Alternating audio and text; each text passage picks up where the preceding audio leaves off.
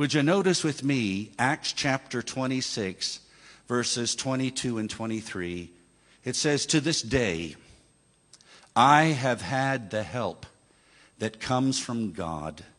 And so I stand here testifying both to small and great, saying nothing but what the prophets and Moses said would come to pass, that Christ must suffer, and that by being the first to rise from the dead, he would proclaim light both to our people and to the Gentiles." The resurrection of Christ is the single most significant event in human history. It is more, so much more than the happy ending to a wonderful story, because Christ's resurrection changed everything. Heaven, earth, and hell would never be the same after he rose from the dead. Christ's resurrection is the turning point. It is the watershed moment which forever altered our existence. The resurrection of Jesus of Nazareth is not only historically accurate, it is personally transforming. In other words, it not only happened, it happened for us. And in a sense, it happened to us. Christianity itself centers on the resurrection of Christ. We are saved by believing the gospel, and we are called to proclaim this gospel, as Paul did before King Agrippa, namely that Christ not only died, but rose again from the dead. Think about this, especially you who are serious Bible students. There are about 11 sermons in the book of Acts, recorded in the book of Acts. 3 from Peter, 1 from Stephen, and about 7 from Paul. In almost each one of these sermons recorded in the book of Acts, and almost in each one of these sermons, the main point of the message was a resurrection of Christ.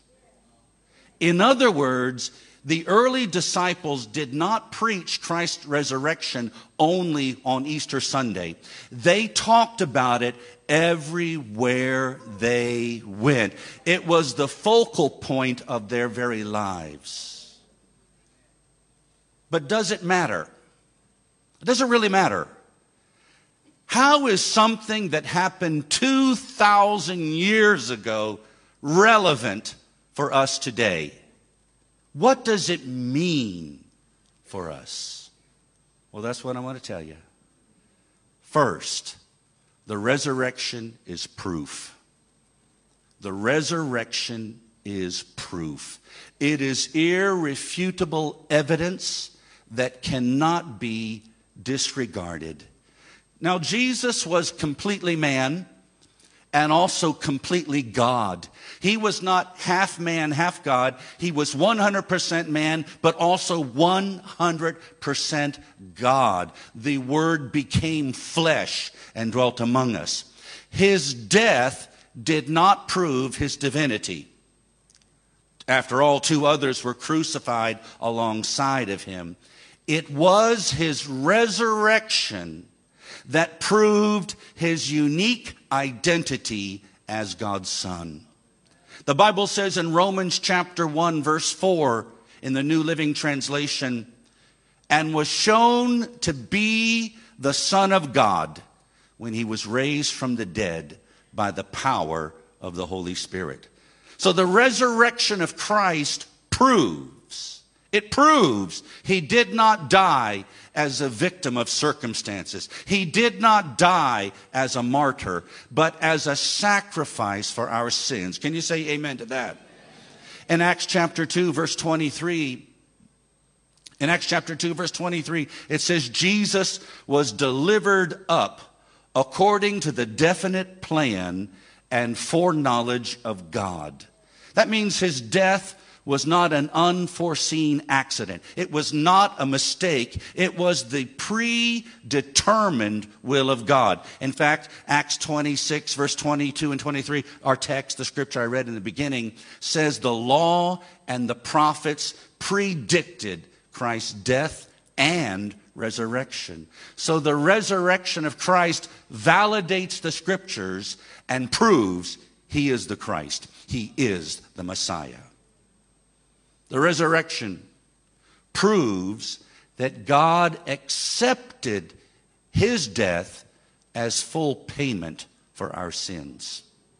In Romans chapter 4, verse 25, it says Jesus was delivered up for our trespasses and raised for our justification. So in other words, he died because of our sins. But he was raised from the dead to give us right standing with the Father.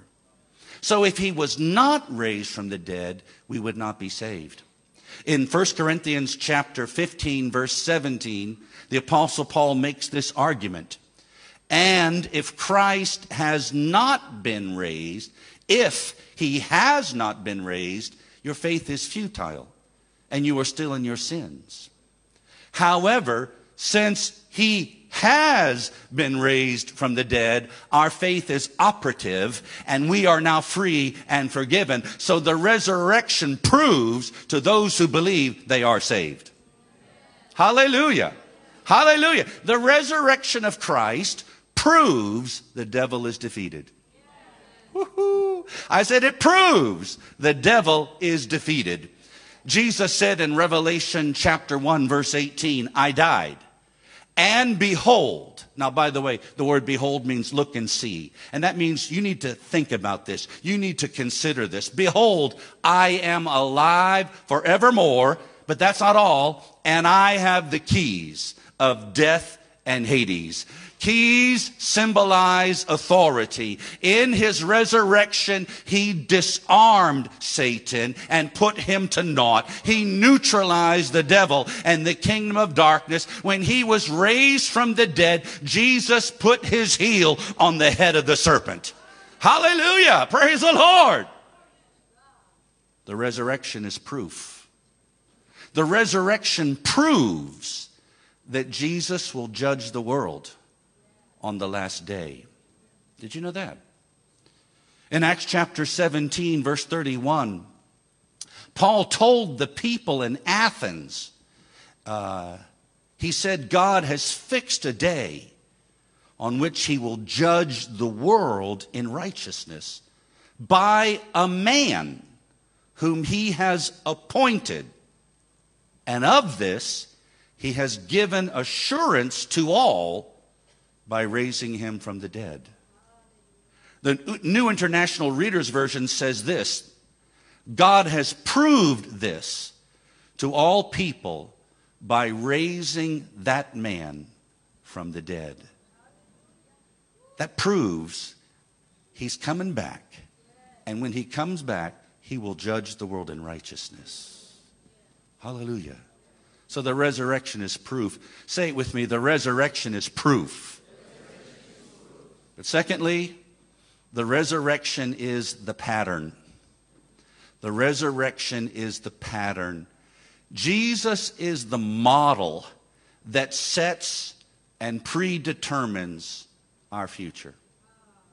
Jesus is the model that sets and predetermines our future. Several years ago in America, my wife and I were house hunting. We were considering buying a home there in America. And so we went to many different places over actually several years. It was a long, epic drama. But anyways, one day we went to a place where there was new construction. And that is to say, a developer had, taken a big plot of land and was building houses, and then selling the individual houses all in that neighborhood. And so we walked into the office, and the real estate agent at that location told us this particular house is empty, and this is the model unit. So she said, now if you want to buy one of our houses, we'll have to build it fresh. We'll build it from the ground up, fresh, but it will be patterned after this model unit. And so I said, so you mean it will be exactly like this? She said, it will be exactly like this. Of course, they could customize it, but it'll be exactly like this. So the way the bedroom is, the way the bathroom is, the way the sitting room is here in this model will be exactly like the one. We're basically going to reduplicate this for you. That's exactly what Jesus did for us. He is the model unit.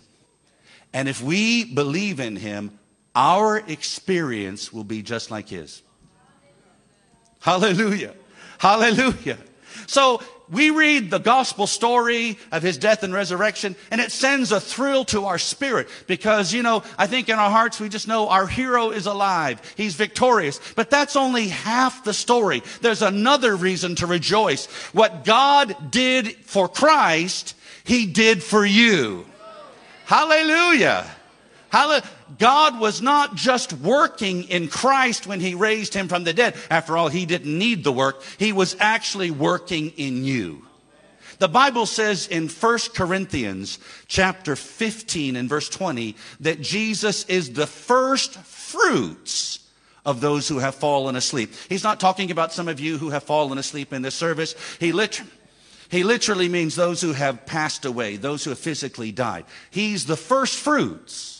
The first fruits. Well, this is an agricultural term, first fruits. What does it mean? Well, I'm not a farmer, but I think I know this. The first crops to be gathered will be no different than the last to be gathered. So if here's a field of wheat, the first ripened fruit that we take, we harvest this wheat, it will not be any different than what comes later. It's not like we put in the scythe, we put in the sickle, and we gather some wheat, and then tomorrow we get apples, and next day we get strawberries. No, if it's a wheat field, we're just going to get wheat. The harvest that comes later will be exactly like the initial harvest. Hallelujah. So Jesus said these words in John 14:19. He said, because I live, you shall live also. What happened to me is going to happen to you. In 1 Corinthians 6:14, the Bible says, and God raised the Lord and will also raise us up by his power. Woo! Hallelujah. In Hebrews chapter 6, verse 20, I know I'm giving you so many Bible verses. Some of you are looking at me like you're dizzy. Hebrews chapter 6, verse 20, just try to hear it. Just try to absorb it. Jesus in this verse is called the forerunner. The forerunner. He blazed the trail which all others follow. He is the prototype. He is the mold. He is the template. Hallelujah. In Colossians chapter 1, verse 18, Jesus is called the firstborn from the dead. If he's the firstborn from the dead, there must be a secondborn or a thirdborn or a fourthborn or a fifthborn. Somewhere in that number is you. Hallelujah. See, we read earlier in Acts 26:23, Paul said Christ would be, according to the prophets, he would be the first to rise from the dead. He didn't say he would be the only to rise from the dead. He would be the first. He's the prototype. What he experienced. Listen to me very carefully. Listen to me very carefully. What happened to Jesus in his resurrection is exactly what happened to us spiritually when we believe the gospel, and what will happen to us physically at the end of the age. Let me say that again. I don't think you heard me. Maybe you're just thinking about it. Maybe you're among those who are asleep in Christ. I'm not sure. What happened to Jesus in his resurrection is exactly, not similar, exactly what happened to us spiritually when we believed the gospel, when we were converted, when we received him as our Savior. And what will happen to us physically at the end of the age. Woo. Now, in Ephesians chapter 2, verse 5, it says, even when we were dead in our trespasses, God, made us alive together with Christ. Even when we were dead in our trespasses. What does that mean? He's not talking about physical death. The people he's writing to are not physically dead. They're alive to read this letter.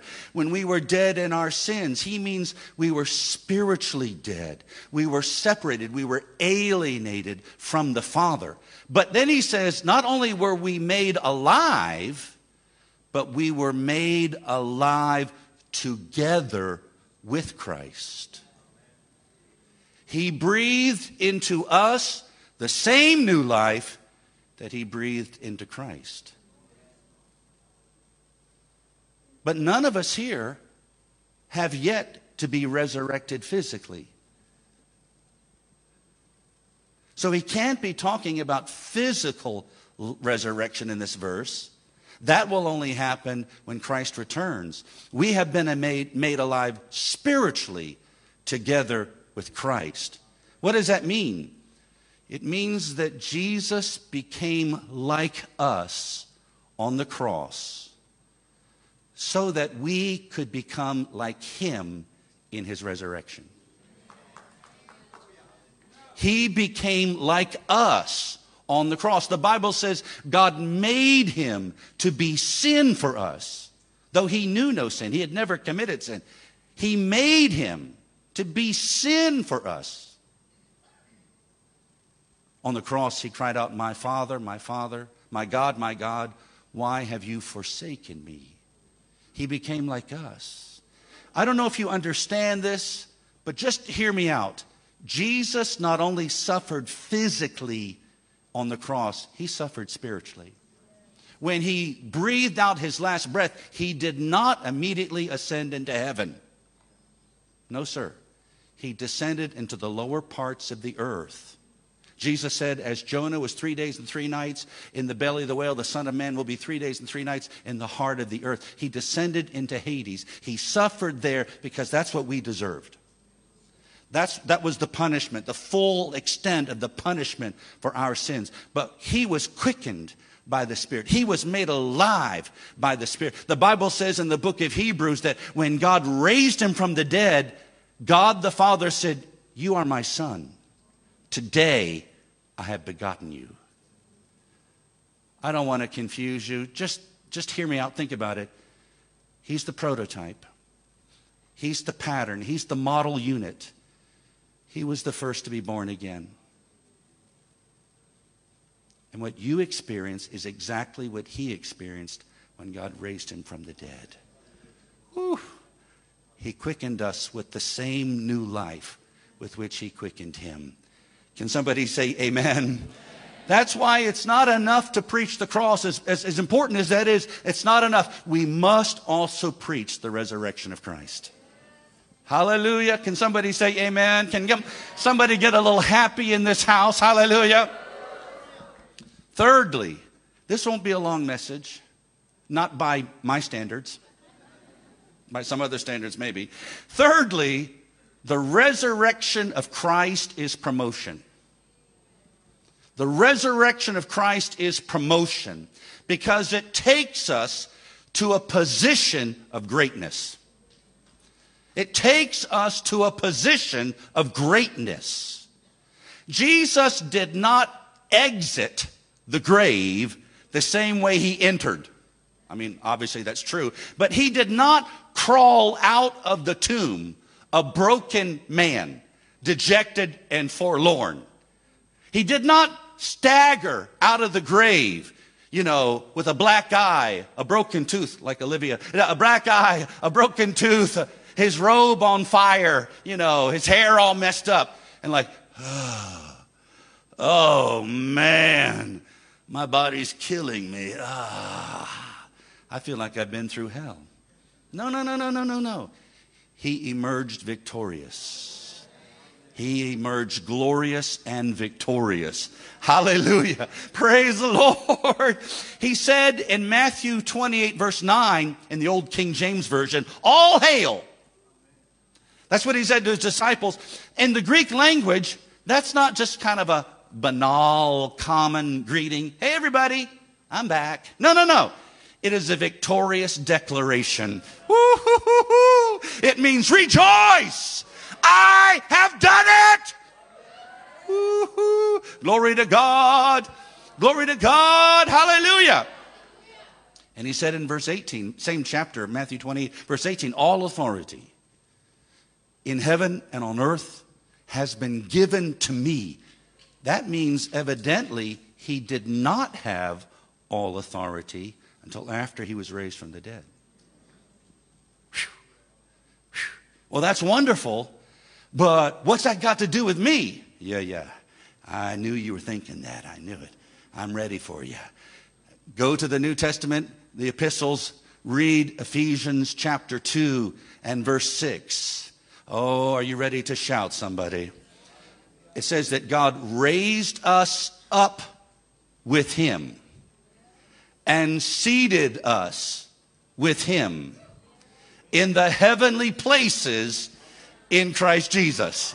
Let me read that again. It says that God has raised us up with him and seated us with him in the heavenly places in Christ Jesus. So what does that mean?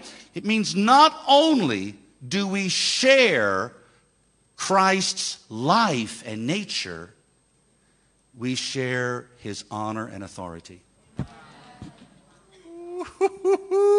I'll just have my own personal revival right now. You can watch. Not only do we share in Christ's life and his nature, we've been quickened together with him, but we also share in his honor and authority. See, everybody here, I'm sure, almost if not everybody here knows that Jesus went to the cross as our substitute. I think everybody probably knows that. But he was also raised from the dead as our substitute. In other words, he wasn't even raised from the dead for himself.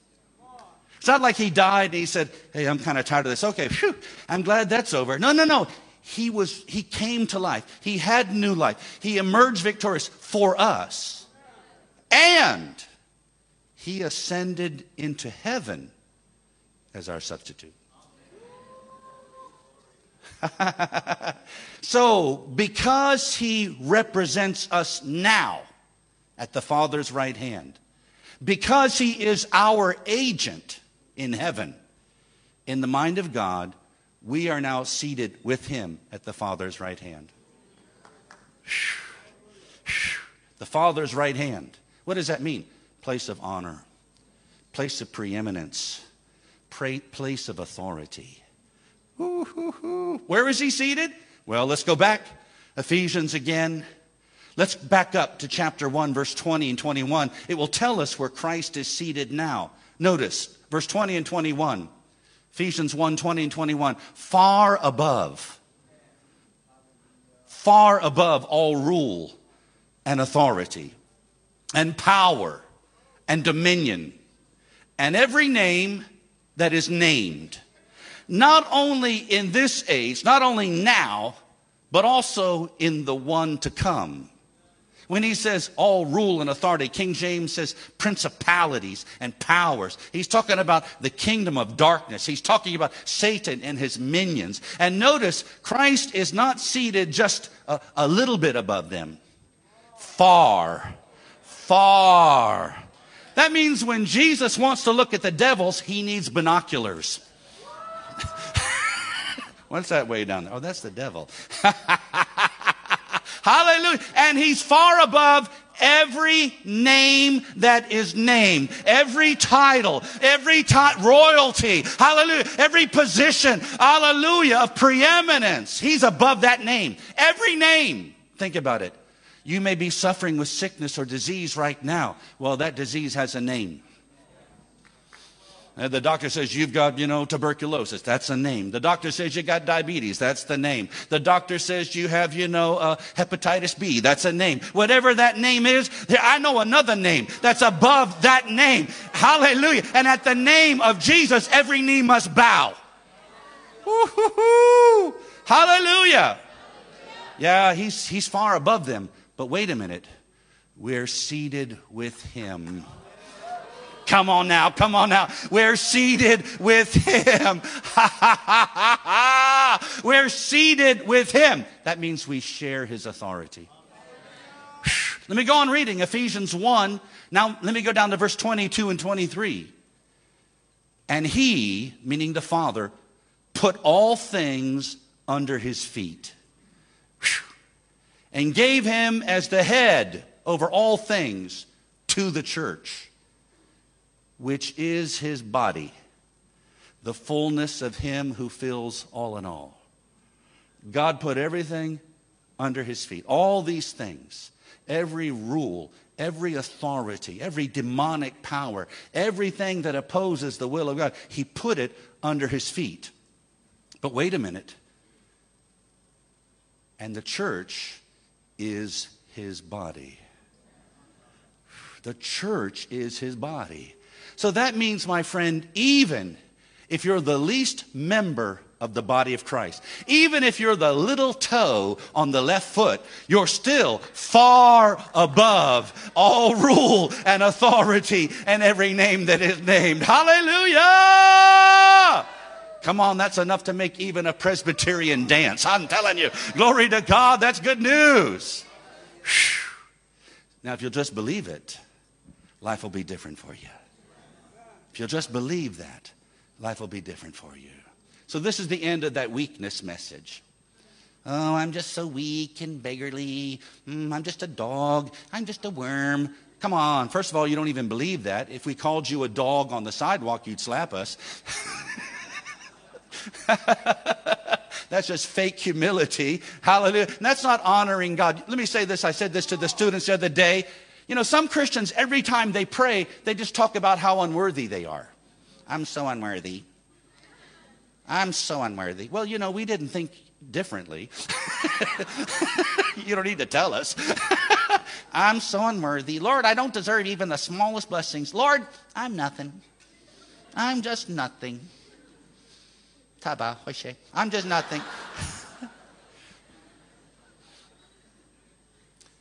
In heaven, John saw angels, and John even saw the spirits of just men made perfect in heaven. And they were singing, "Worthy is the Lamb." They were singing with a loud voice, "Worthy is the Lamb." They weren't talking about how unworthy they were. They were talking about how worthy he is. Belittling yourself is not worship. Talking bad about yourself is not worship. And that's not what God wants to hear. He wants you to lift up the name of Jesus, not just put your own name down. That's not going to work. Hallelujah. So you may feel small today, but you need to remember you're seated with him in heavenly places in Christ Jesus. And that's reason to rejoice. I said that's reason to rejoice. I said that's reason to rejoice. In fact, eternity will not be long enough. Eternity will not be long enough. There'll never be a time in heaven where you'll say, okay, we've kind of sung that song enough. Let's talk about something else. Let's talk about computer games. No. The more we are with him, the more we want to just shout and praise him. Hallelujah. 1 hour is not enough. 1 year is not enough. 500 years will not be enough. Hallelujah. We will spend eternity saying, he's worthy. He's worthy. Worthy is the Lamb that was slain. Praise the Lord. Woo! Hallelujah. Lastly, the resurrection of Christ is power. The resurrection of Christ is power. His ability is now available for us. Again in Ephesians chapter 1, Paul prayed for these believers. It would be interesting to know how the Apostle Paul, this man who wrote half the New Testament, prayed for other people. It would be interesting to know. Well, you don't have to guess. It tells you right here. And in verse 19, he went on to say he prayed that they would have the eyes of their heart enlightened, flooded with light, that they would know, that they would understand, that the Spirit of God would show them something. In fact, he did not ask God the Father to do anything for them except to show them what he's already done. Your greatest need is not for money. It's for revelation. Every area of lack in your life can be traced to a lack of revelation. If you're living a defeated life, I'm talking to believers.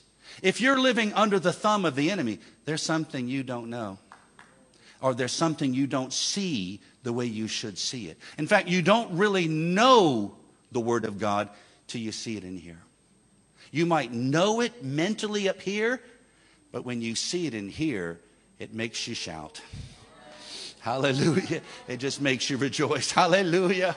Praise the Lord. So he prayed for them that they would have a revelation. They would understand. Verse 19 says, what is the immeasurable greatness? What a strange expression. Immeasurable greatness. You want us to know something that we can't know. You want us to measure something that can't be measured. It's like asking us, how big is the universe? We can't begin to describe that. The immeasurable greatness of his power, God's power. But not just that, his power toward us. His power toward us. A power that's available for us.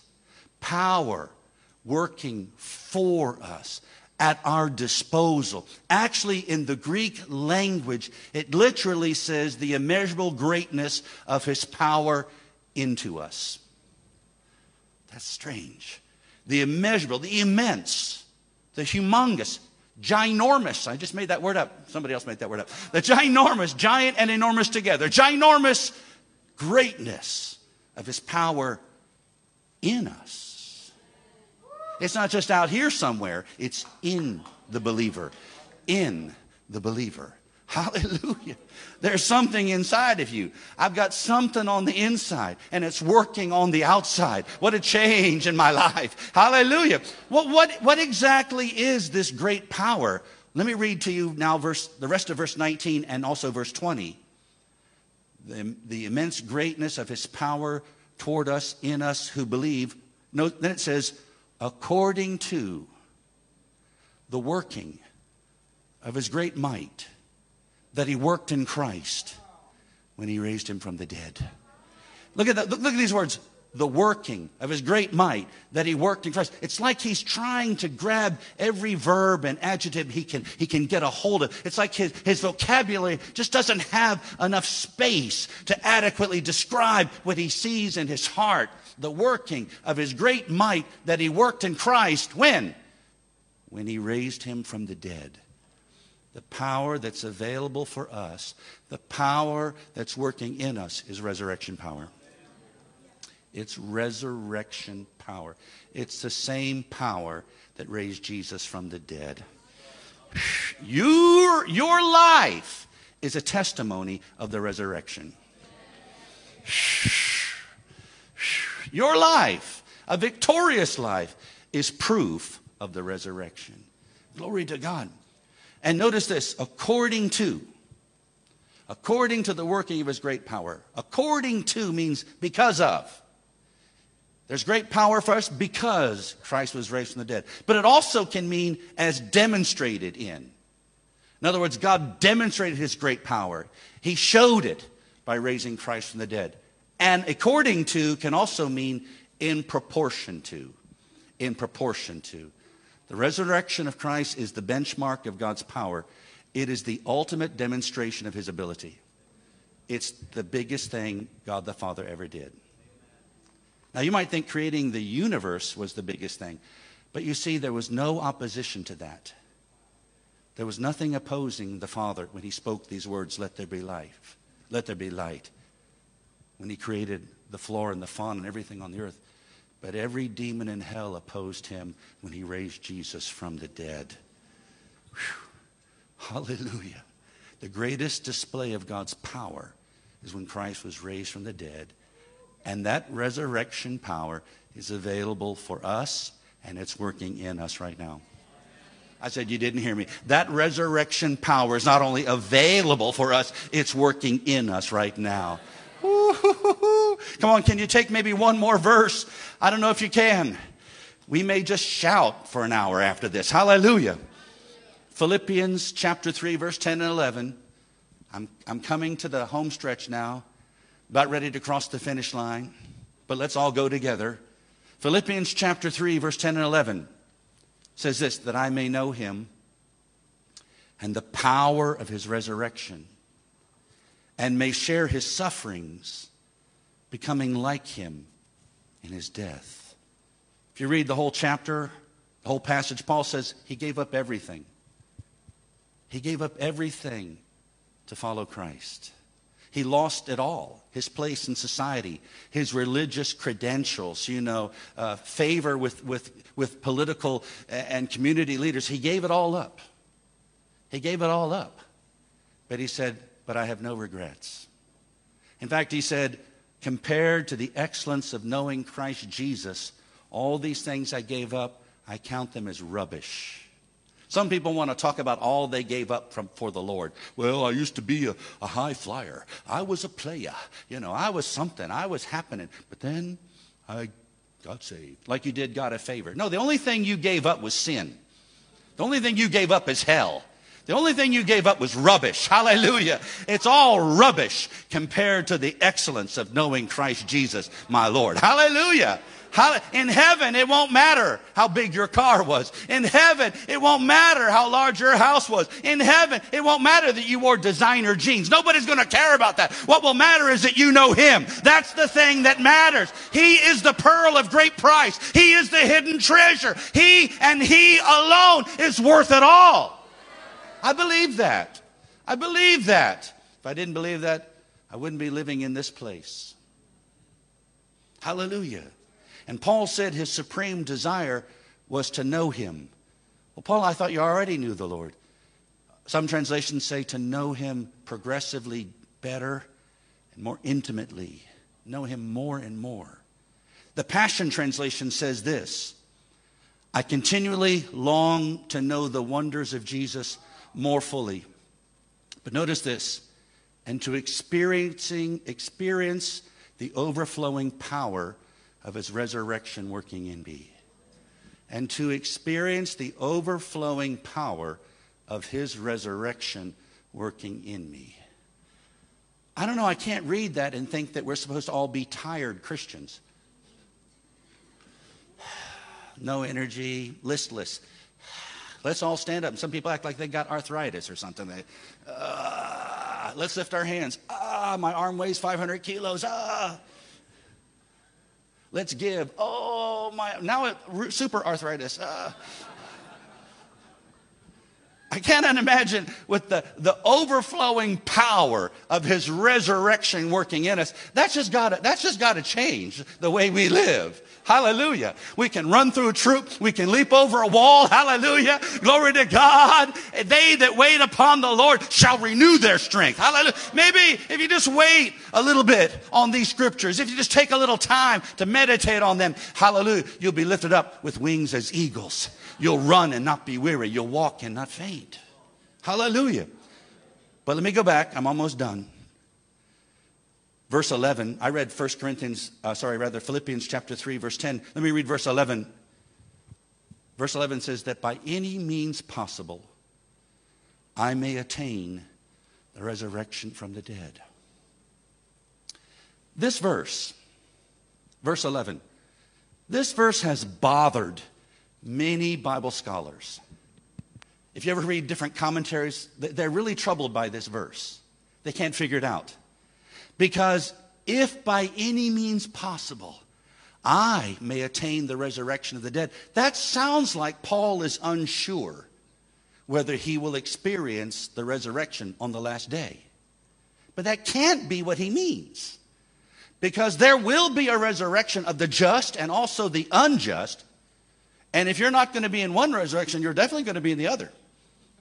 But you don't want to be in the other one. You want to be in the first one. Trust me. Hallelujah. And that's regardless of what someone says or thinks about it. So what is Paul saying? Let me help you. The Greek word translated resurrection in this verse is found nowhere else in the New Testament.